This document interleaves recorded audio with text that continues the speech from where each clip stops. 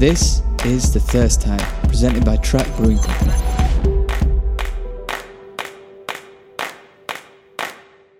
Hops is possibly one of the most unique supply chain products in the world, because you can talk to the breeder, you can talk to the grower, you can talk the supply chain as in terms of the distribution channels, you talk to the brewer, and then the brewer talks to the consumer, and the whole way up and down that channel, if there's a little wee chink in the armour, then that affects the product. Hello, and welcome back to another episode of The Thirst Time, the show that takes a deep dive into the careers and journeys of some of the most creative minds in the craft beer industry today. Today we have a bit of a special episode for you, as this week we go further up the supply chain and we talk to Brent McClashan, a fifth-generation hop farmer from New Zealand. Now, Brent's farm, Mac Hops, are the first, I believe, New Zealand farm to partner with the Yakima Chief, which means that from next year these hops will have global reach. But we had the great privilege of being the first brewery, I believe, in Europe to use them. And if you're listening to this on the Wednesday morning when it's released, then at 12 p.m. we will be releasing our collaboration Top to Toe Double IPA featuring Nelson, Motueka and Rakau. And you might want to head over and bag yourself a few cans after this interview. It was great to sit down with Brent and learn more about his family's history and get a sense of the passion and care that goes into growing these hops, which I hope strengthens your appreciation for the work that goes on further up the supply chain. I've had a little try of our collaboration this morning and it's tasting really, really good. So you should probably bag those cans. And yeah, it's in no part due to the amazing varieties that we got access to thanks to Yakima Chief and Brent. A big thank you to Brent again for doing this. I kind of sprang this on him, and to Yakima Chief for asking us to be a part of this Farm to Pint project. So, let's get into it. You are listening to Track Brewing Co. presents The Thirst Time, and this is our interview with Brent McClashan.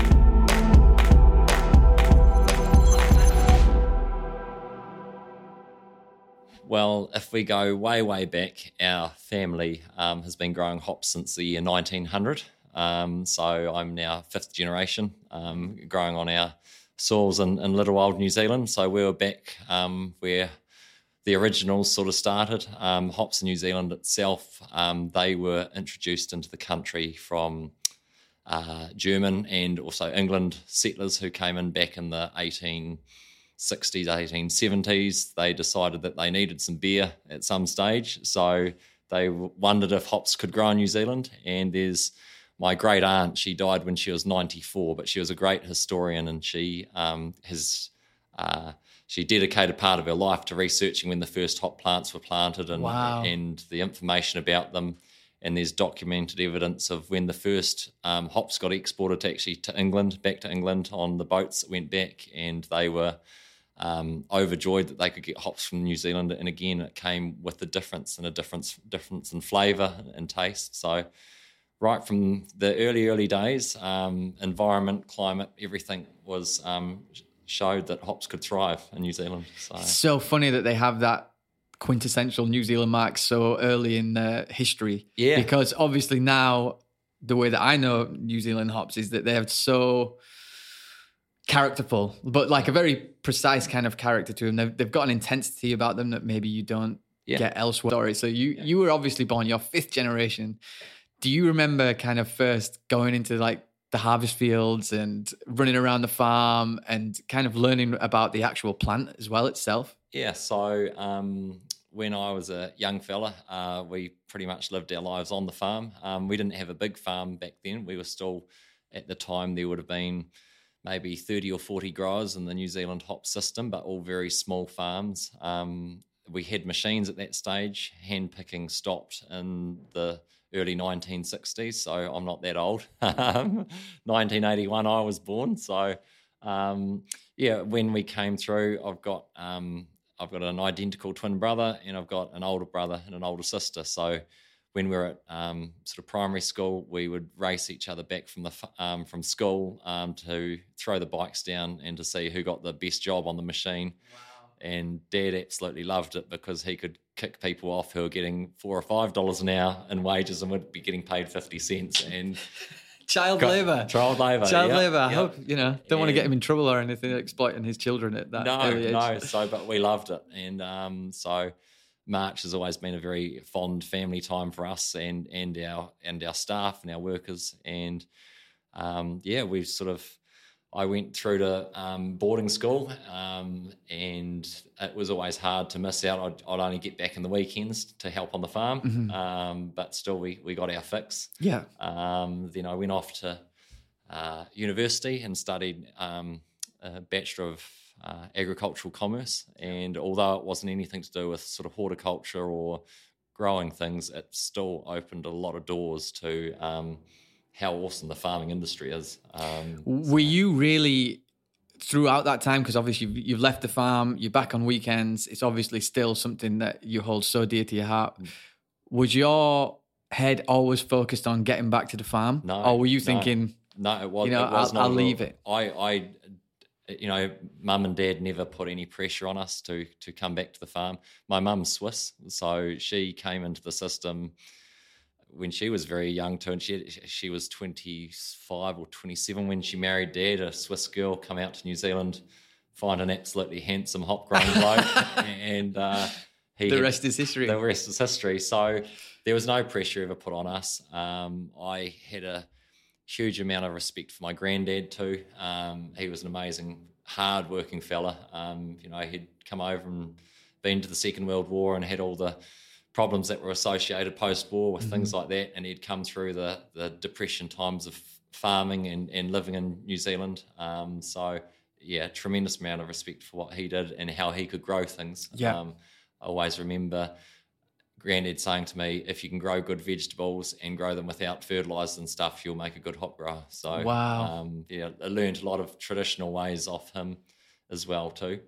After university, I still didn't know what I'd like to do. I'd been through various crop farmings and anywhere from wheat, barley, sunflowers, and then into some dairy, did some dairy stints, and also some sheep and beef and deer, and worked in some amazing farms, and again, just gained more ideas. Went and did 2 harvests in the outback of grain and wheat, and covered a lot of countryside, saw what it was like for farming in drought-tolerant environments, soil structures, soil conditions, everything like that. And then... So even though this isn't focused on hops, but it's still farming, agriculture, it's in your blood, you're heading towards this. You might not know that you're going to head back home. Exactly. But it's there. Yep. So, and then I sort of travelled, after university, I travelled doing these things and travelled for 5 or 6 years, and I'd always go back for our hop harvest. And then after about the 5th year, I thought, right, I got offered to go and work on an American hop farm. And so I went over and worked for Loftus Ranches, the Smith family, and an amazing family, lovely family, and they obviously had a lot of size to their business that was bigger than the whole New Zealand industry. Wow. So as soon as I sort of stepped off the plane and walked into an environment like that, it just sort of blew your mind at the size. So I was very lucky to see that. And then unfortunately it was sort of still kind of at the downturn stage of where the market was at. Things weren't pretty in the hop growing sector, and when I decided to go back onto the farm completely, my brother-in-law joined me as well.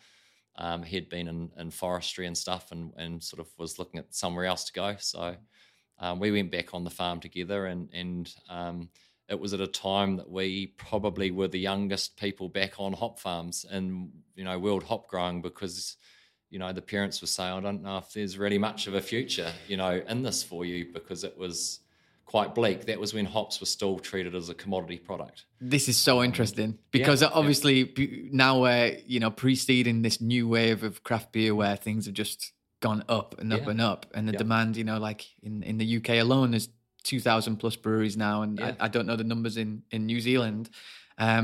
So let's put a pin in you there. Yeah. So we've kind of got back to the farm, but let's dive back into the history of the hops, because you were touching on something, and this is a problem of mine. I just jump all over the place, but it's super fascinating. So it was, as always, Brits want to drink whilst not in England. So they settled in New Zealand, did you say? Was it German and British settlers, did you say? Yes, yeah. Traditionally? Yeah. Bringing that beer culture with them. Can you kind of give us a little bit of a historic note of what kind of, what hop breeds were even prevalent at that time and scale, and what was I guess this, like you touched on again, like hand picking. This is labor intensive work. Yeah. So at the time we were seeing mainly just English settlers come out. My great I suppose I'm not going to do the maths, but ages ago came out, and he was first like a flax and rope weaver. So he ended up making some of the twine that used to string up on the hops, but before that they were using wooden poles to string up hops, and that's how it used to be done. So you got the English and some German varieties come in, but it wasn't many. I mean, there were not many hop breeds in the world at the time. There may have been a handful. And so a hop was just a hop, and then it wasn't until probably about the 30s and the 40s and things, and then there would have been prohibition in America and stuff, so hops weren't really considered a futuristic crop as such. And then as it came through the system, we got more breeding material from America and from around the world, and things started to move. And it was about the 1950s, I think, New Zealand Hops actually had set up with it was called the DSIR back there, and it was a government-run organisation to produce better hop varieties. Apples, kiwi fruit weren't quite started there. It was the Chinese gooseberry, but then it came into kiwi fruit a bit later. So they were a body that was there for horticulture in New Zealand, and they were scientists. So I think the breeding program in New Zealand has started back about 1950. So we've got a lot of history behind some very, very good scientists who have come through. My granddad came through with Dr. Rudy Roborg, and he was the only person in the world who bred out Phytophthora root rot. At times back then, you would have to replace your hop gardens every 3 to 4 years because the plants still rotted out. Nowadays our varieties last until the market's finished or we're into a different flavour profile that brewers are after. So it was a phenomenal find of how he managed to breed that out. And he's held with a lot of respect to this day with what he achieved, on the back of his own scientific knowledge.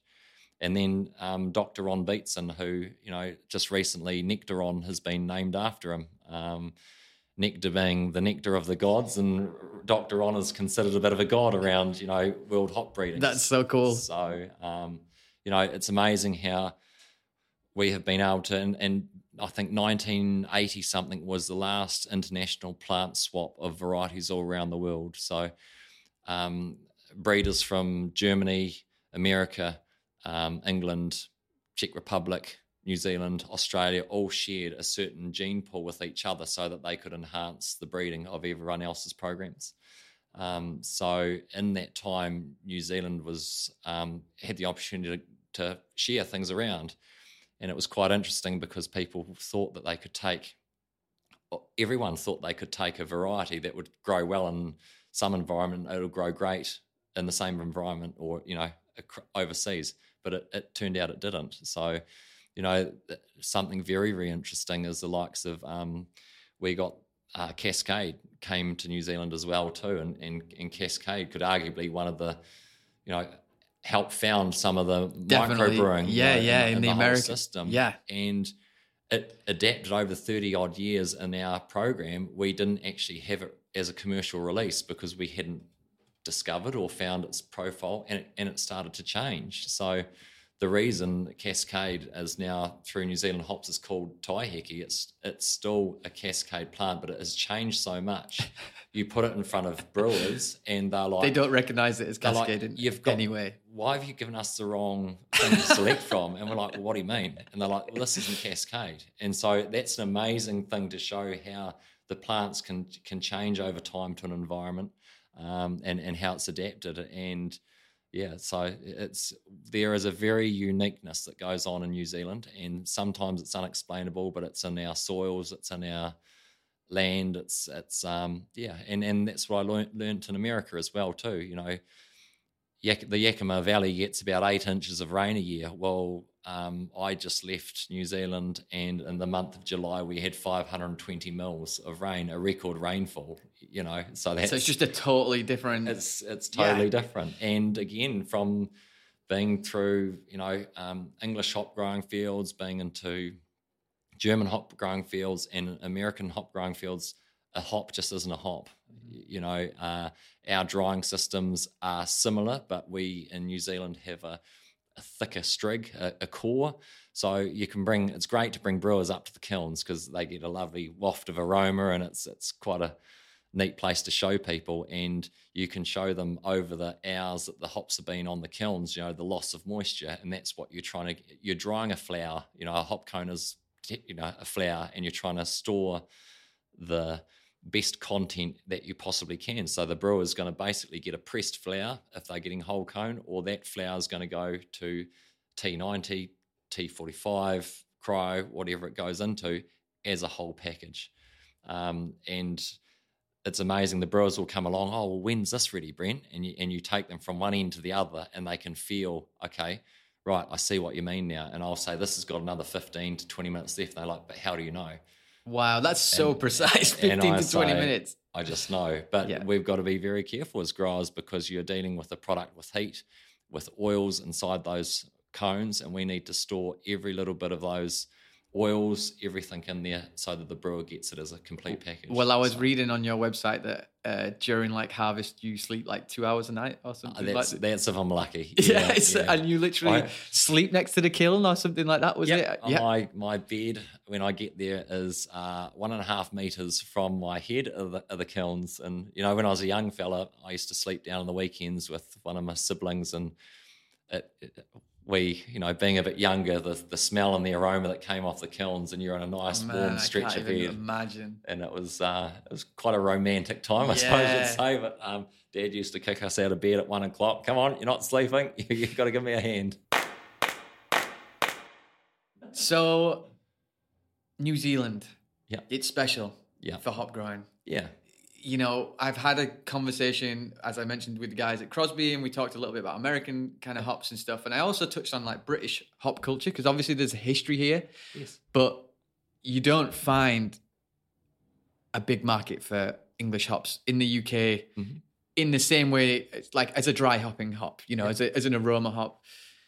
Yeah, it's not too dissimilar to New Zealand size-wise. Obviously, climate is maybe not too dissimilar, but I guess it's just Southern Hemisphere to Northern Hemisphere. Why is New Zealand so special? Well, it's, like you say, we are only 0.9 to 1% of the world production. We are that small fish in the big ocean that we have to have hops that make an impact, because otherwise we wouldn't have an industry to where we are today. And, to give you an idea, Nelson Sauvin, everyone loves Nelson Sauvin. But if it wasn't for the craft beer phase, Nelson Sauvin would have been dug up years ago. And it was. You know, we were one of the first trialists of Nelson Sauvin.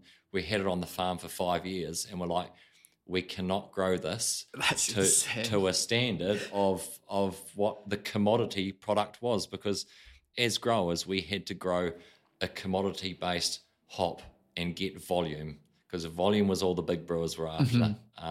And you didn't get that from niche market hops, you know. Can you just kind of give us a definition of commodity-based hops? So that's just huge production, less kind of focus on aromas and just a consistent product. Just a consistent product that yielded for farmers, because we were getting paid just above cost of production at times if we're lucky. And the world hop market, year in, year out, you could not predict. So if you overspent in a year and you didn't make it back the following year, the farm was teetering on the brink of collapse. So it was a very, very tough time. And when the whole, craft beer phase come along, I remember being in America at Loftus ranches there, and, we invited the 10 top brewers, micro brewers in America to come to the farm, and they were, Sierra Nevada, Russian River, and I can't remember, plenty of the other guys too. And it was funny, we were all standing there going, the big guys are saying that this is just a phase and brewers will come back to us and this craft beer is not going to happen. And we're all standing going, well, bugger, let's just rip into it and keep going, So they were saying that they felt the market was just going to be commodity hop based. Yeah, well, no, they were hoping that their journey would continue. Yeah, and they had the drive and the knowledge, but it's very hard when you're starting out small, just like track, like anyone else. You go into a business with anticipation, but you've got to have some sort of skepticism or bring yourself back into track, into place, and then all of a sudden things happen, and then you start going with that wave. Yeah. And then that was where craft beer started, and craft beer started because of brewers who were wanting to push boundaries, brewers who wanted to have hop varieties that would push boundaries, who were prepared to pay for hop varieties that pushed boundaries. And the difference between a commodity hop of the time versus a new age hop, you could be losing 1,000 kilograms a hectare because these new age hops really didn't have the yield profiles, but what it lacked in yield, it came back in an absolutely unbelievable, aroma. Yeah.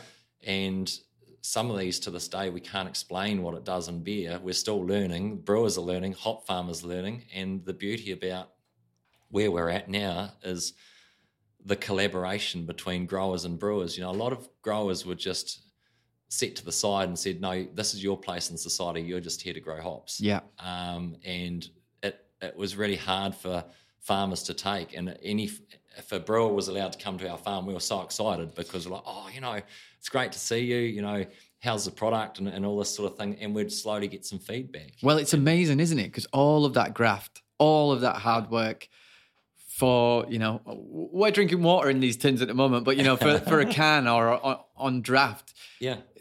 This is, the part of the really exciting thing to talk to people like yourself, like hop growers and stuff, is just like how much work just goes into getting that aroma in your beer. Yeah. It's generations, like you say, we're 5th generation of farming to try and get to a place. Yeah. And obviously, maybe I don't want to be disingenuous to your previous generations, but the generation you're in is a huge advancement in hop technology and breeding to try and really push these things as far as they can possibly go. And you won't find anyone of the older generation who'll disagree. You'll talk to the parents or the grandparents or whoever, and they'll just shake their head. They'll say, I can't believe where it's gone, and I couldn't even understand what to do in hop growing these days. Well, so, this is where we get back into your journey, because where we just left it was you basically were getting told, kind of, we don't know what future. Yeah. So we just took a little break there because we went and did the hop pour, and I didn't actually know. I knew that there was not many people using these hops, but we're the first in Europe to actually be able to put them in a beer. Yeah, which is super exciting. Well, and that's the first I've seen of our. I've flown halfway around the world to find our first hops being tipped into the first. It's so exciting to be able to smell them and then put them in a beer and think in a couple of weeks going to be able to get the fruits of our labour, the fruits of your labour, all the way down the supply chain. Yeah. So. Okay, so I think we left this. We were just about to dive back into your story. So you'd spent some time in America. You'd got a feel for breweries actually kind of starting to crave some interesting hop varietals and pushing the boundaries of what could be done with them. But the outlook was pretty kind of bleak, pretty grey-skied back then for hop. It was commodity hops and that was it. There wasn't really the vibrant market that there is today. So, but you dived in. Why? Yeah, well, when I went back full time on the farm, we only had 25 hectares of hops, and the New Zealand hop industry was struggling, not because of the varieties. It was just the fact that we were getting smaller and smaller because the kids weren't coming back onto the farms to take over. So my brother-in-law and I thought, righto, let's give this a crack. So at the time was when Germany and America were starting to experience problems with powdery and downy mildew. So their crops were getting hit very, very hard. It also coincided with the fact that there was a cool store fire in Yakima, which took out a number of hops. So wow. it sort of culminated in the fact that brewers had been so used to picking hops off the shelf, they knew they were always going to be there, that full contracts weren't overly encouraged, or they just knew that they could hold prices down to farmers by not even contracting. So the big thing there was all these problems came up, and all of a sudden there was not a hop on the world market. So New Zealand was luckily on the right side of the season that we could capitalise on that. So we managed to sell every single hop for, quite a respectable price. Mm-hmm. And that's what dragged the New Zealand industry back up again. And, so the suppression of one market brought the New Zealand market right up. Yep. Wow. Yep. So, and that's how things used to swing with the big pendulum of hop growing. You could have some good years, but there were some very hard years. Now, that story continues. We ended up getting our local iwi group, which is a local Maori group, and they've got a significant amount of land in the area, but their technical know-how of growing hops wasn't there, or they didn't have the facility. So we said, righto, let's go into a partnership. They were our next door neighbours, so they had the land, they put up the structures, we helped them with the hop growing side of things, and we expanded our machinery and our processing equipment. And so, we took the plunge and we spent $1 million at a time that, $1 million was going to break you if things went wrong. This is so funny because, generally I'm having this conversation with brewers and they're doing that $1 million jump by buying all the equipment, but you're doing it by buying all the equipment when the market isn't necessarily matured. Yeah. So it's risky. It's a lot of risk. And we learnt that risk because the following year, America planted up 14,000 acres in 1 year, and the market collapsed again. So we were back into that terrible cycle of, oh, crap. But we were lucky that there's all of a sudden microbrewers started coming on the scene and started respecting what hop growers actually were all about, what they were doing, the different flavours that they were hoping to get out of hops, and they changed brewing. They absolutely changed it. And changed growing as well. Yep.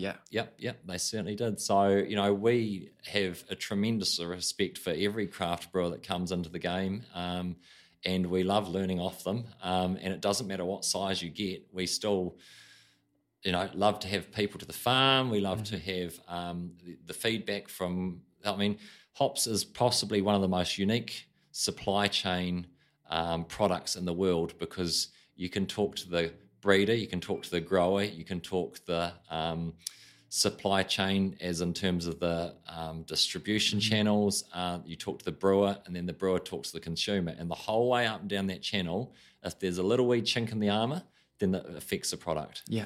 So in terms of that uniqueness and that ability to get back to the grower and track the trace of where things have come from, and we're so damn proud when we can see our name on a can, or we can see New Zealand hops on a can and things like that, and go, well, that's really awesome.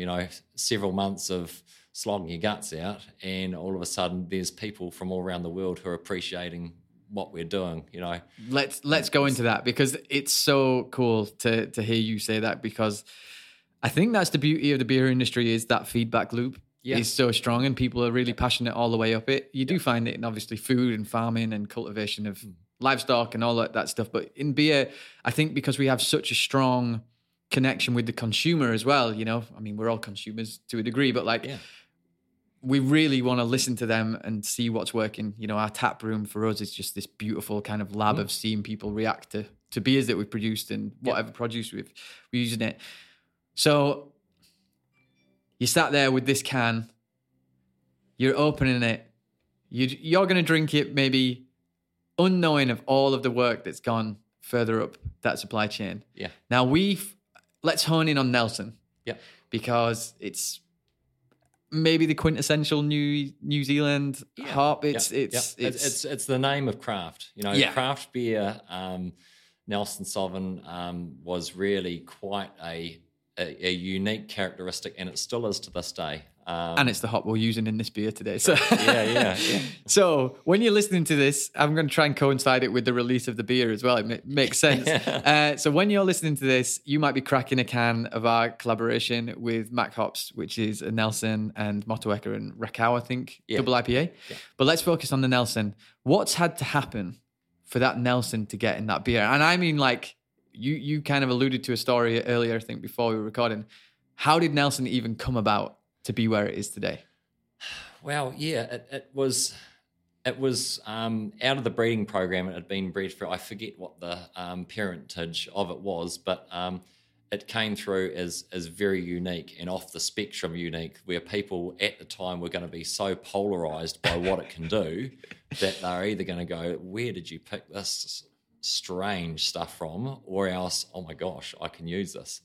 And like I say, the first entrenchment of Nelson Sauvin, it didn't go so well because the growers couldn't viably afford to grow it. Mm-hmm. So it only started to gain legs once the craft beer scene came on, and then people were seeking that difference in taste. And it still to this day is the only form of hop that you really can get a wine type, the naming of it's brilliant too, Sauvin. Yeah.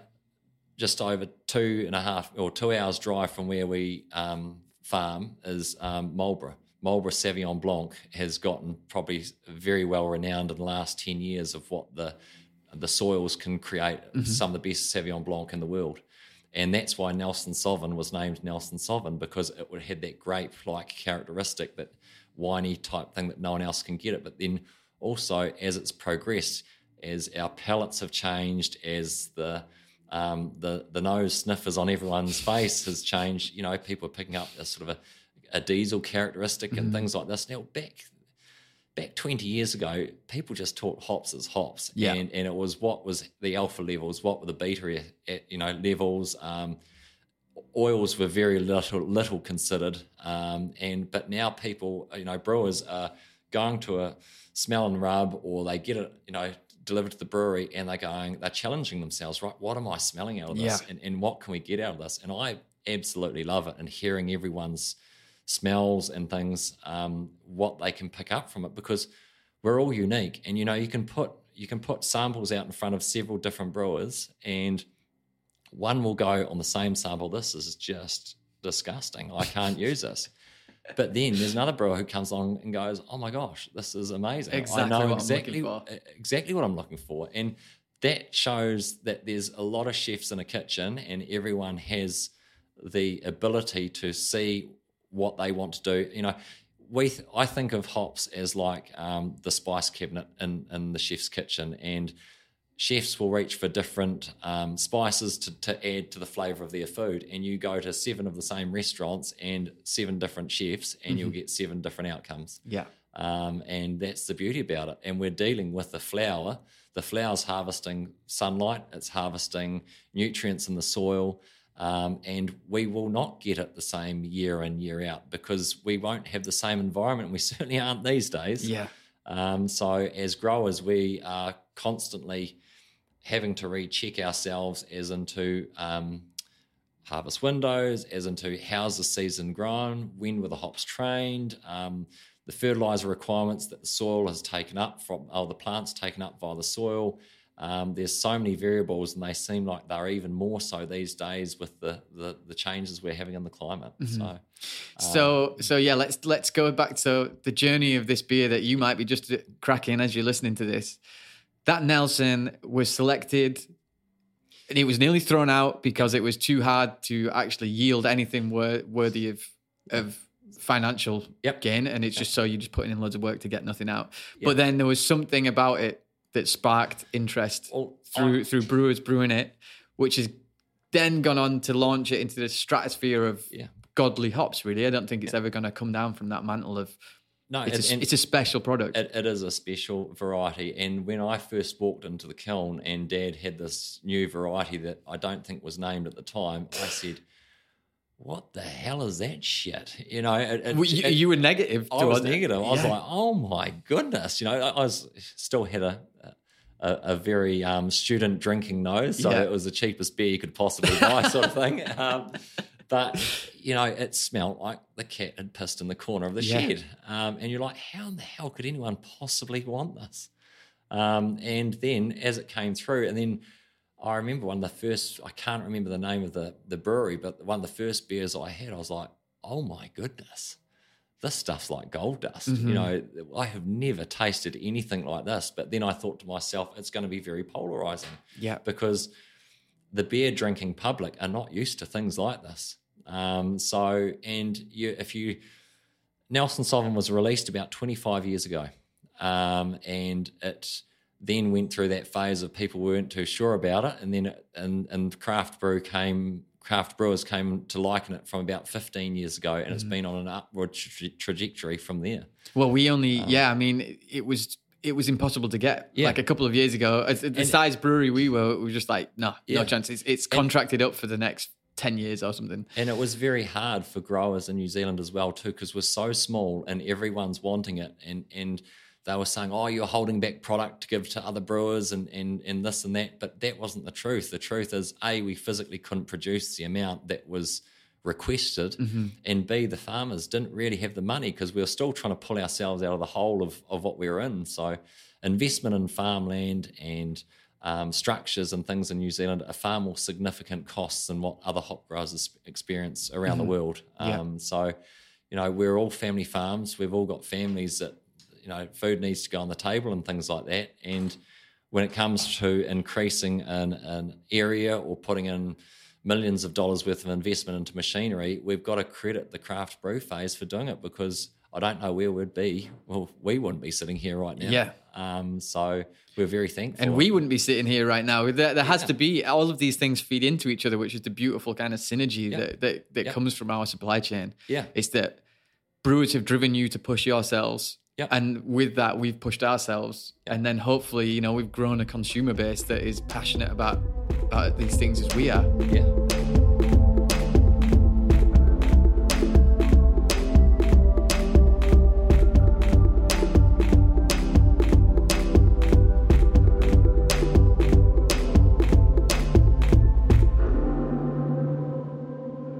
Now so we talked a little bit about like Nelson there, but let's talk about you as Mac Hops and like your processes, because the passion is so clear in what you do and how you are about your product. And we kind of touched on that you would sleep next to the kiln 2 hours a night, or if that, as you're doing it. Now, what is the process? You want to get the most aroma you can out of this hop. You want it to be the best for the brewer as it possibly can be. You are very precise in what you're doing. So can you just walk us a little bit through the process of harvesting to kilning to, the next bit is maybe not as fascinating, but the harvest to kiln, and then what you're doing to try and utilize that hop to its maximum potential. I'll take it right back to the start too. Okay, let's go. Back to sort of when things come out of spring and stuff like that. It's all your hop training date is also very important, but also those shoots that you select that come from that plant. In a hop plant, for your listeners, they might not know, it comes away, it looks like asparagus. They look like asparagus shoots. And just a wee side note that hop shoots are actually the most expensive vegetable in the world. Wow. Yeah. So, and I think in Belgium and stuff, they have a hop shoot festival, and but it's only the white ones, and I think it's about €1,000 a kg. Holy or something. smokes! But that's the white form of it. It's quite hard to get that. But, sorry, that was a side. No, that's an interesting side note. But as they come away, you don't want to train those vigorous ones that fly away. People will put them on the string and think this is going to be great. They're going to grow so fast. You don't want those fast growing ones. So you want to have the ones that are consistent growers. So it's not your first shoots. It's normally the secondary ones that come away through. And that timing is critical, because timing of that, getting that right with the weather conditions you've currently got, what you've got going on the back of your head of what the summer's going to be like, and preempting that. And we select those shoots, and we have, we've got hop trainers who've been working us for 10, 12, 15 years. And, it's an art, it's a profession, and they're setting our crop. Those guys are brilliant at what they do, and they, as I say, they're professionals. We're there monitoring them every day, how they're all going about it. But the guys we have are fantastic. As the plant grows up, you know, a hop vine becomes a bine because it's got, you know, people get confused between vine and binder. It doesn't really matter. But the hop vine grows up the string, and we don't want it to be fast growth, because what we want it to do is grow even and consistent. And then as it grows up, it loops over the top of the wire, then it shuts off its sap flow, and then it spreads out its wings, which are its branches. It can't go up, so it's got to go out. As it goes out, it puts the branches out, and then the hop cones grow on the branches. So all of it has got critical timings, and you've got to be out in the field with, you know, checking your irrigation, fertilizer, everything like that, and the requirement of the plant. If you see something out on that plant, and you notice it, you've missed it by 4 or 5 days. You've got to be that proactive that you've got to be partially guessing but knowing, and at the same time, you know, what do I need to keep feeding this plant? That is, because it's a very vigorous plant. You know, 5 meters in growth in the space of 6 to 8 weeks. There's a significant amount of nutrient that's required. So every step along the way, totally connected. You have to be totally connected to it, and it gets similar to the beer brewing process, where it's just like every step of the way you need to know what's going on with it. Yeah. So that then leads us on to, as it grows through, Mother Nature just gives us what gives us. We don't do anything artificial in that sense.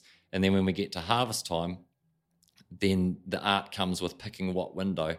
Now, on most farms in New Zealand, you've got a few different soil types, and soil types can help affect not the taste of the variety, but how that variety can hold on, how it can develop, and things like that. On our farm at home, well, we've got 2 farms at home. So we've got our home farm, which we've had since the 1900, and our new farm we purchased 6 years ago, and we strategically purchased that block of land because it's a heavy clay block. And this is what, you know, Track's going to be brewing with is clay grown hops, and we put our Nelson Sauvin specifically on that because we can hold it really, really nicely and keep it in fantastic conditions. We took it off our home farm to put onto the new farm because we weren't happy with a couple of years worth of growth patterns. So we're like, right, it's not working. That's so cool. It's going to go on the clay farm. So we strategically have the ability to place things to the soil conditions that we have. So at harvest time, we are basically out taking tests. I'm out in the field all hours of the day, making sure that where we're going to next is the right field. We've got 6 or 8 blocks of Nelson Sauvin spaced over 3 or 4 kilometres on our farm. What are your emotions at this time? Like pure excitement, or like nervous excitement because you don't know how this is? Well, you've got a feeling for what it's going to go like, but... you do have a feeling for what it's going to go like, but it is a nervousness because each time you start a new block, you're constantly questioning yourself, have I got this right? I've got the tests in front of me, I've done this, and, you know, it comes out of a lot of experience. Like I love it when I take the brewers out into the field and I say, right, okay, what do you reckon? And they're like, oh, you know, it's smelling great. You know, I think you must be going to harvest them soon. And I'm like, no, this has got another 7 days or 8 days, or we'll be harvesting roughly this time, but I'll check it, you know. And you have to be very strategic with how you do things. And if we were to see a variety that came through the shed that I've gone out and gone, yep, no, I'm convinced this is right, and it comes through the shed that maybe it isn't quite right, it's not picking off quite as well, it's in our own best interest to stop that and go back onto a variety that is in the right window. So we are very strategic with how we place our varieties around the farm and the harvest windows are in, because if we're not getting the quality product out of it, the brewer's not getting it. If the brewer's not getting it, the consumer's not getting it. So, yeah. So anyone listening to this, just take all of that in when you're drinking a beer or any beer. Like it's almost impossible to drink the same beer twice, which is kind of interesting because all of these variables, and you kind of touched on with the Nelson that we're using today that there was a lot of humidity, a lot of heat, but quite dull sunlight, which kind of pushed aroma forward, which was quite unusual, but maybe suppressed other parts, or was it just a strange set of circumstances that led it to be a really pungent kind of aroma? So this year again we're fighting with all sorts of climatic conditions as farmers these days, and this year was one that we haven't seen before in my full-time growing time of, I don't know, probably 15 something years. And so you're constantly guessing. And we had a season that humidity was very, very high. I mean, our home farm is 2 kilometres from the coast.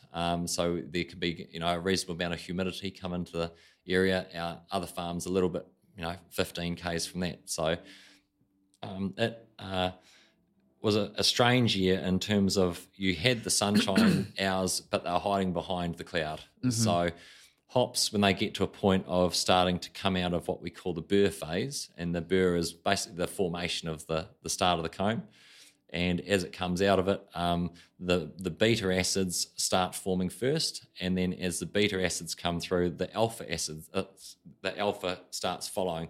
Now, the alpha acids are very, very complex, and they need a good amount of sunshine hours because they need the energy from the plant to really rip in and produce the full-bodied of oils and everything around them. Well, this year we didn't have that at critical points, so the maturity of the different varieties that came through found that we were in different harvest windows this year. So we just had to be on the ball all the time, and we would send our stuff away to the lab to get tested. We'd also, we do a lot of our own on-farm testing as well too, which we've got years and years of data, which is great to go back to. But then it's not like it unless you're out in the field.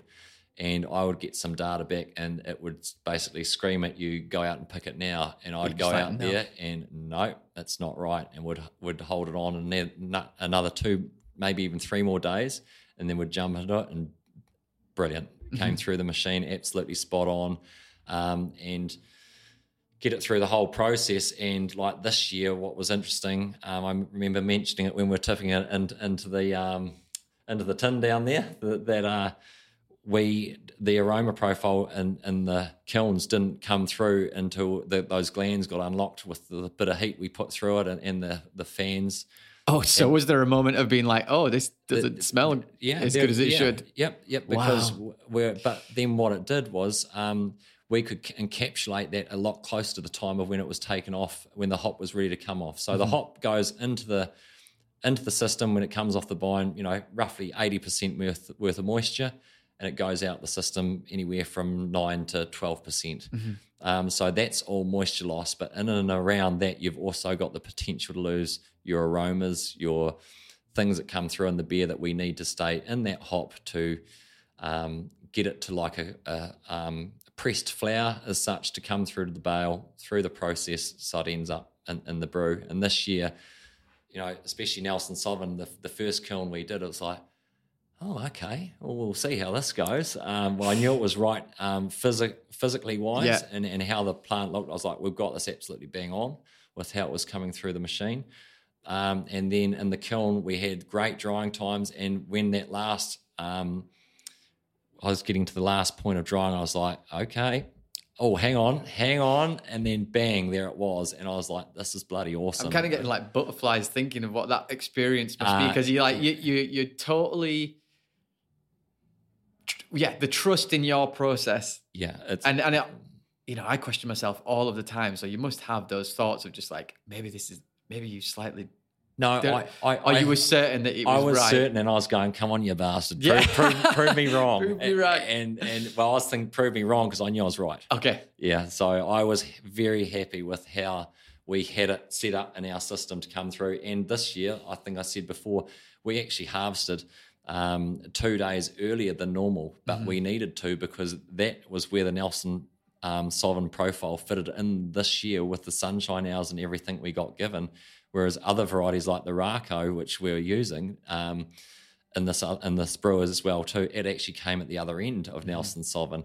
Now that was flipped on its head by 5 days, but we managed to get the best out of each variety to pick the harvest window absolutely spot on. So I'm quite excited to see how it's going to go. I'm really excited, and I hope that anyone that's like having the beer or something is excited just by learning all this, because it's so incredible. Like all of that work going further up the supply chain, and then like I said, just cracking a can or drinking it in the tap room or something, and you might not take all of that in, but just know that how much hard work goes into every part of it. I hope that we can do it justice. You know, we feel a great pressure, not a pressure, an excitement, but also a nervousness because you want to get your processes right and you want to make sure that you follow all of the beer through that journey, like healthy fermentation, to make sure that we're going to maximize the aroma and the beer quality, the foundation that we're building on is going to be right for that hop expression.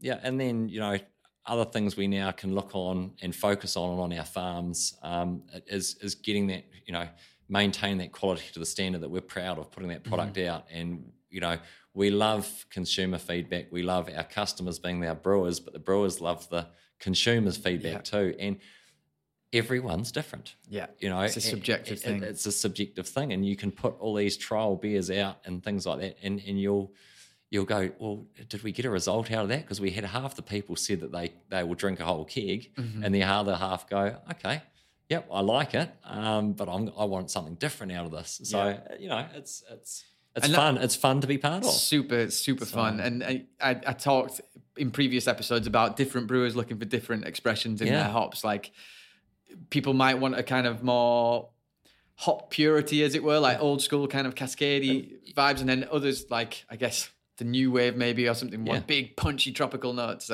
all of that kind of stuff. And one thing I'd like to let listeners know, the regions around the world are quite different in what they're producing. And I kind of explained that New Zealand hops, and I think you listeners will pick this up over time, or probably already know it. New Zealand hops have quite a front of palate taste. So if you have, say, from the middle of your mouth forward to the tip of your tongue, you're going to get very nice, sharp, crisp taste. Now, the American stuff is generally sort of from the palate of the middle down towards the back of the throat. Now, what is great is when you can use hops from the two different regions to produce a full body feel, but also that is the difference of what's coming through. And so brewers now have a bit of a library that they can go to decide, right, we're in summertime, let's make a real crass, sharp, crisp Pilsner or something like that. Right, let's dive into these New Zealand hops, or let's make something that's more full-bodied, and okay, let's mix American hops with New Zealand hops. Can chuck there's some Australian stuff in there too if you feel so. But you've got the opportunity as brewers as well to experiment with the recipe to the season. Stouts, everything for winter, different hops. It's great. It's really good. I didn't actually know that about like whereabouts you pick it up, but New Zealand hops I always describe as almost like having a long. They've got such an intensity, like an immediate intensity. So that makes total sense. Now we have talked long and hard about hops, and that's been so cool. And I think there's going to be so much to take away, but I'd be remiss if we didn't talk a little bit about beer as well, about your journey with beer and how you balance those two worlds. Now, you briefly mentioned it to me, but what was a beer that really kind of let you know what could be done with hops? Well, I was a student, just like most of the listeners and yourself, Stefan, would have been. So it was the ability of how many you could pound back in one session. So quality over quantity wasn't where I was at. So when I went to the States, I was lucky enough to go to Sierra Nevada and stuff like that. And I actually went back for a couple of 3 years. I got quite good friends with the guys down there, and there's a Tom down there. He developed a machine that was a medical machine that you'd put a straw into the top of a bottle, and then you'd bring it. You'd go back into another wall, and you'd be on the side by a computer, and so you'd be on this nose cone, and you'd be smelling all these different aroma profiles that would come off that beer. And it was great because he put the Southern Hemisphere Pale Ale, I think it was, and it was hops that they'd picked out from New Zealand hops. And, I was sitting there for about an hour and 15 minutes, and here's a guy who's in the hop industry thinking that after 10 minutes your beer's going to go flat and it's not going to taste as good. And, after 15 minutes I would smell lawns. Someone had gone and cut the grass, and then it would last for a minute or two, and then that would disappear, and then nothing.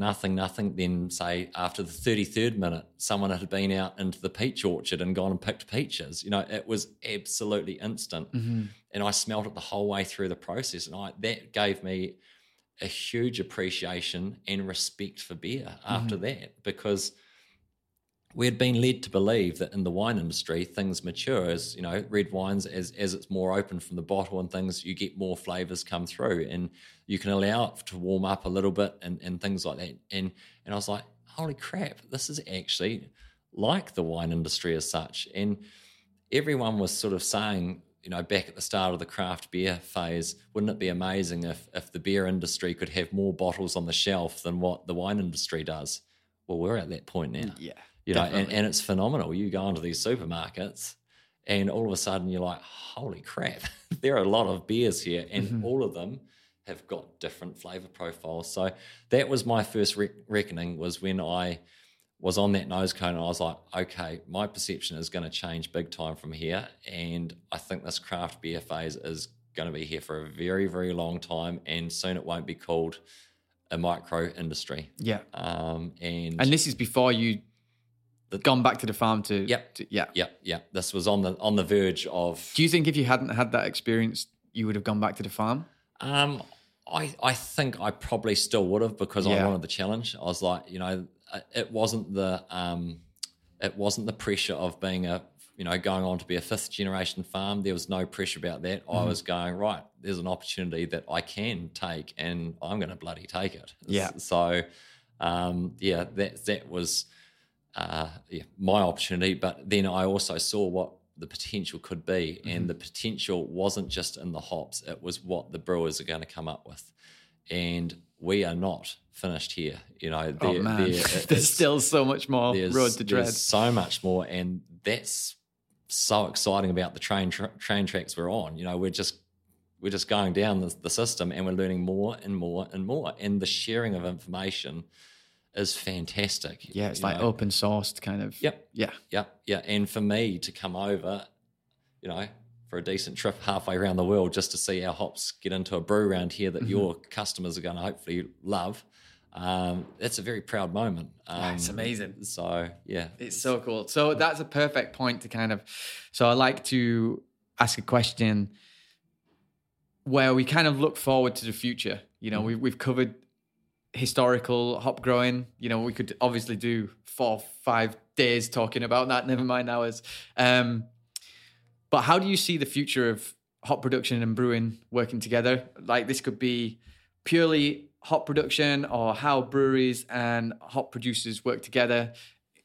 Let's just pan out to the next 5 years. What are the kind of things that you want to see and that you think you're going to see? I think the big thing for both farmer and for brewer is the confidence in the supply chains. We've had everyone's had a shitty deal with COVID, and the whole world has, and supply chains have been impacted with shipping and things like that.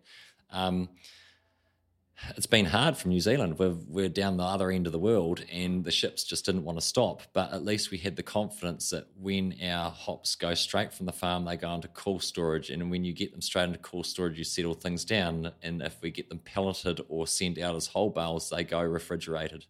Now, for brewers and farmers, we are confident in our supply chain to get it to that stage, or we need to be. And then you've got a stabilised product that you can brew with. But then from then on, brewers have to be confident that the people who are handling their cans and everything like that are handling in the way that it's not going to degrade, so the consumer is getting exactly what we're trying so hard to achieve. So I feel like the industry needs to impress on the industry as a whole, brewing, hop growing, everything has to impress on the people who have got the cans in the stores, that are getting to their customers. Keep them refrigerated. Don't leave them in ambient. Don't just leave them outside all the time. We want our consumers to be getting the product that we want them to get. It's out of our hands. We've done what we can do from now. So, we need to make sure that they are pulling their socks up and doing their side of the game, because that link is very, very important in the chain. What you guys release from the brewery here, you're like, oh my goodness, this is bang on. And some of the feedback you might get 2 or 3 months later from cans that are not being stored well, it's completely out of your hands. You are hoping that things will. And it is heartbreaking. It is, yeah. Because you're just like, all of that work's gone in, and I don't, want to hold, because there's small shops out there and they might not be able to afford refrigeration for everything. Sure. Yeah. But like if you can, it's just such a huge difference, man. Like you say, it's the best representation possible from you planting a hop in the ground right down to us brewing a beer. But also the beauty about those small shops is the turnover they can have. You know, they know what their beer drinking consumers want and what style of hops and things, and they can turn over cans very, very quickly.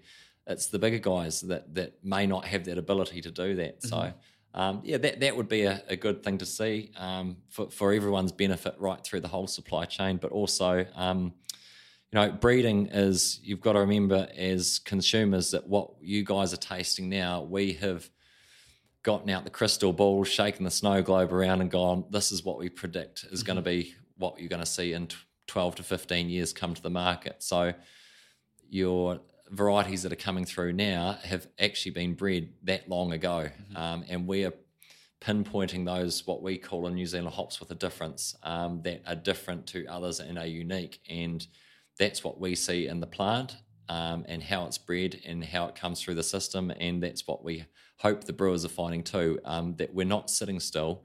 We're not sitting back going, yes, Nelson Sauvigne's amazing, let's take the next 5 to 10 years off breeding and just grow Nelson Sauvigne. We are constantly checking. New Zealand Hops has a really good partnership with Plant and Food, and that's our New Zealand breeders. They've got 2 or 3 generations worth of scientists there who have come through the system with growers on their shoulders, riding on the coattails, and we're putting 400 to 500 single hop beers through a system that we can constantly check back to go, and out of those 400 or 500 beers, that comes from 2,000 or 3,000 crosses in a year. You know, we are not trying to release a scattergun approach saying, here you go, brewers, see how you go with this one. We're going to brewers now and saying, we're very confident that you're going to come in back with a massive order for this variety because you're going to want to keep it in your beer.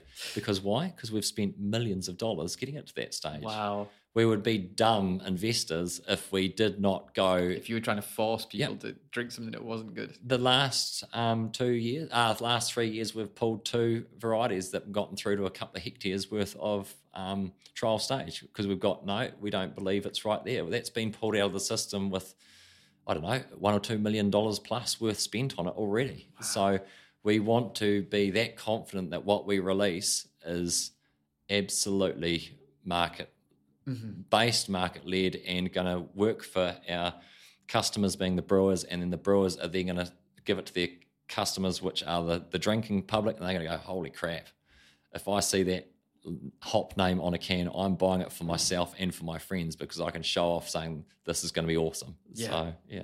It's so funny, isn't it, that you still get the divisive ones come through that people, but I guess it's a subjective thing, isn't it? So everything brings its own. But you know, back to the party. Back when Nelson Sauvigne came through, it was that polarizing one too. We've got ones in the breeding program that come through that it smells like the dirty socks and stuff like that. And you're going, but there's this word called dank and diesel, and it's like, love it. They're going to find some brewers out there who are going to go, oh my goodness, yeah, bring it on. And so that's what we have to balance up. And so and the monetary side of things too, for the growers and families, we are subsidizing, you know, the breeding programs and things like that, so we can produce top quality hops. So amazing.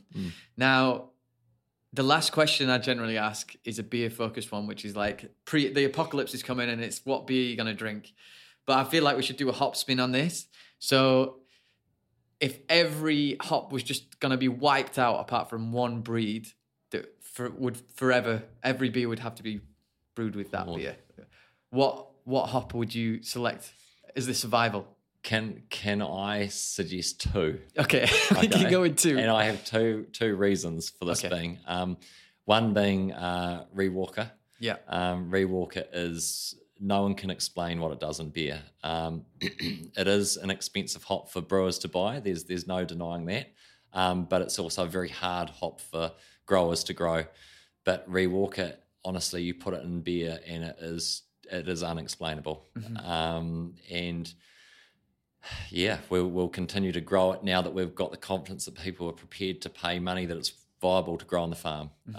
And the other hop I'd go for currently that's coming through the system is NZH 102. It hasn't been named yet, hasn't been properly commercialised, but we got smashed to smithereens our farm 2 years ago with hail, and it was tough. It was tough for our farm, tough for our family, tough for our staff, but we came through it. Now, I filmed half an hour's worth of hail hitting NZH 102, and it was like being in a boxing ring with Mike Tyson, and it was taking a pounding, and it came through it unbelievable. And that was pretty awesome to see, heartbreaking, but awesome to see that one variety did very, very well. But what it does in beer, it's the highest oiled hop that New Zealand Hops has got, but it's balanced oils. And what I explain it as being like, and some of the brewers in New Zealand have been lucky enough to brew with it, and it's slowly being released out. And it's like the dinner plate. So when you go and have a food, that dinner plate's there and you put the food on top. Well, if you don't have the dinner plate, you're eating scraps off the floor. Mm-hmm. But it has got such an amazing backbone to the beer that is... Oh, so this is kind of like Citra Mosaic kind of, foundational hop. Foundational hop that I think a lot of brewers are going to go, oh my gosh, whatever I put in with this variety. I will honestly say here now, it may not necessarily be a standalone hop in a can by itself. Mm-hmm. It's won awards so far doing that, but it's one that you can put another American hop variety, another New Zealand hop variety with it, and it will pull notes out of those varieties that you've never had before. Oh, man. And the reason being there's so many oils, complex oils in there that in one package are like the best Christmas present you've received in a long time. Oh, my days. So. Can we have some, please? I'll speak to the Yakima team and see if we can get that. Yeah. You've definitely sold it there, Brent.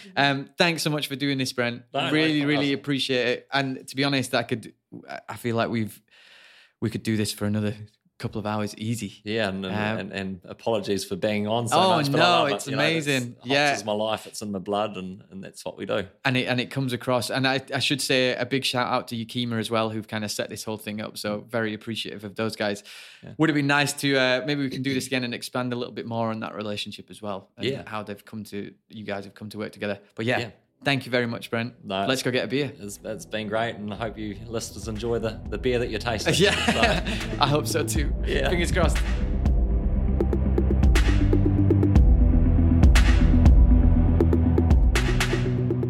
And that's it. Another episode done. I hope that's inspired you to want to go and buy a 4-pack of our collaboration. It was great to sit down with Brent, and as I said, you get so much of a sense of the passion and care that goes in to growing hops when you sit down with someone like Brent, and I hope that came across in the interview. A big thanks to Tom Coucher for producing this episode. If you want to like, subscribe, share, whatever you want to do, it's always appreciated. Thanks again for listening. We'll be back next week with another episode, but until then, stay thirsty.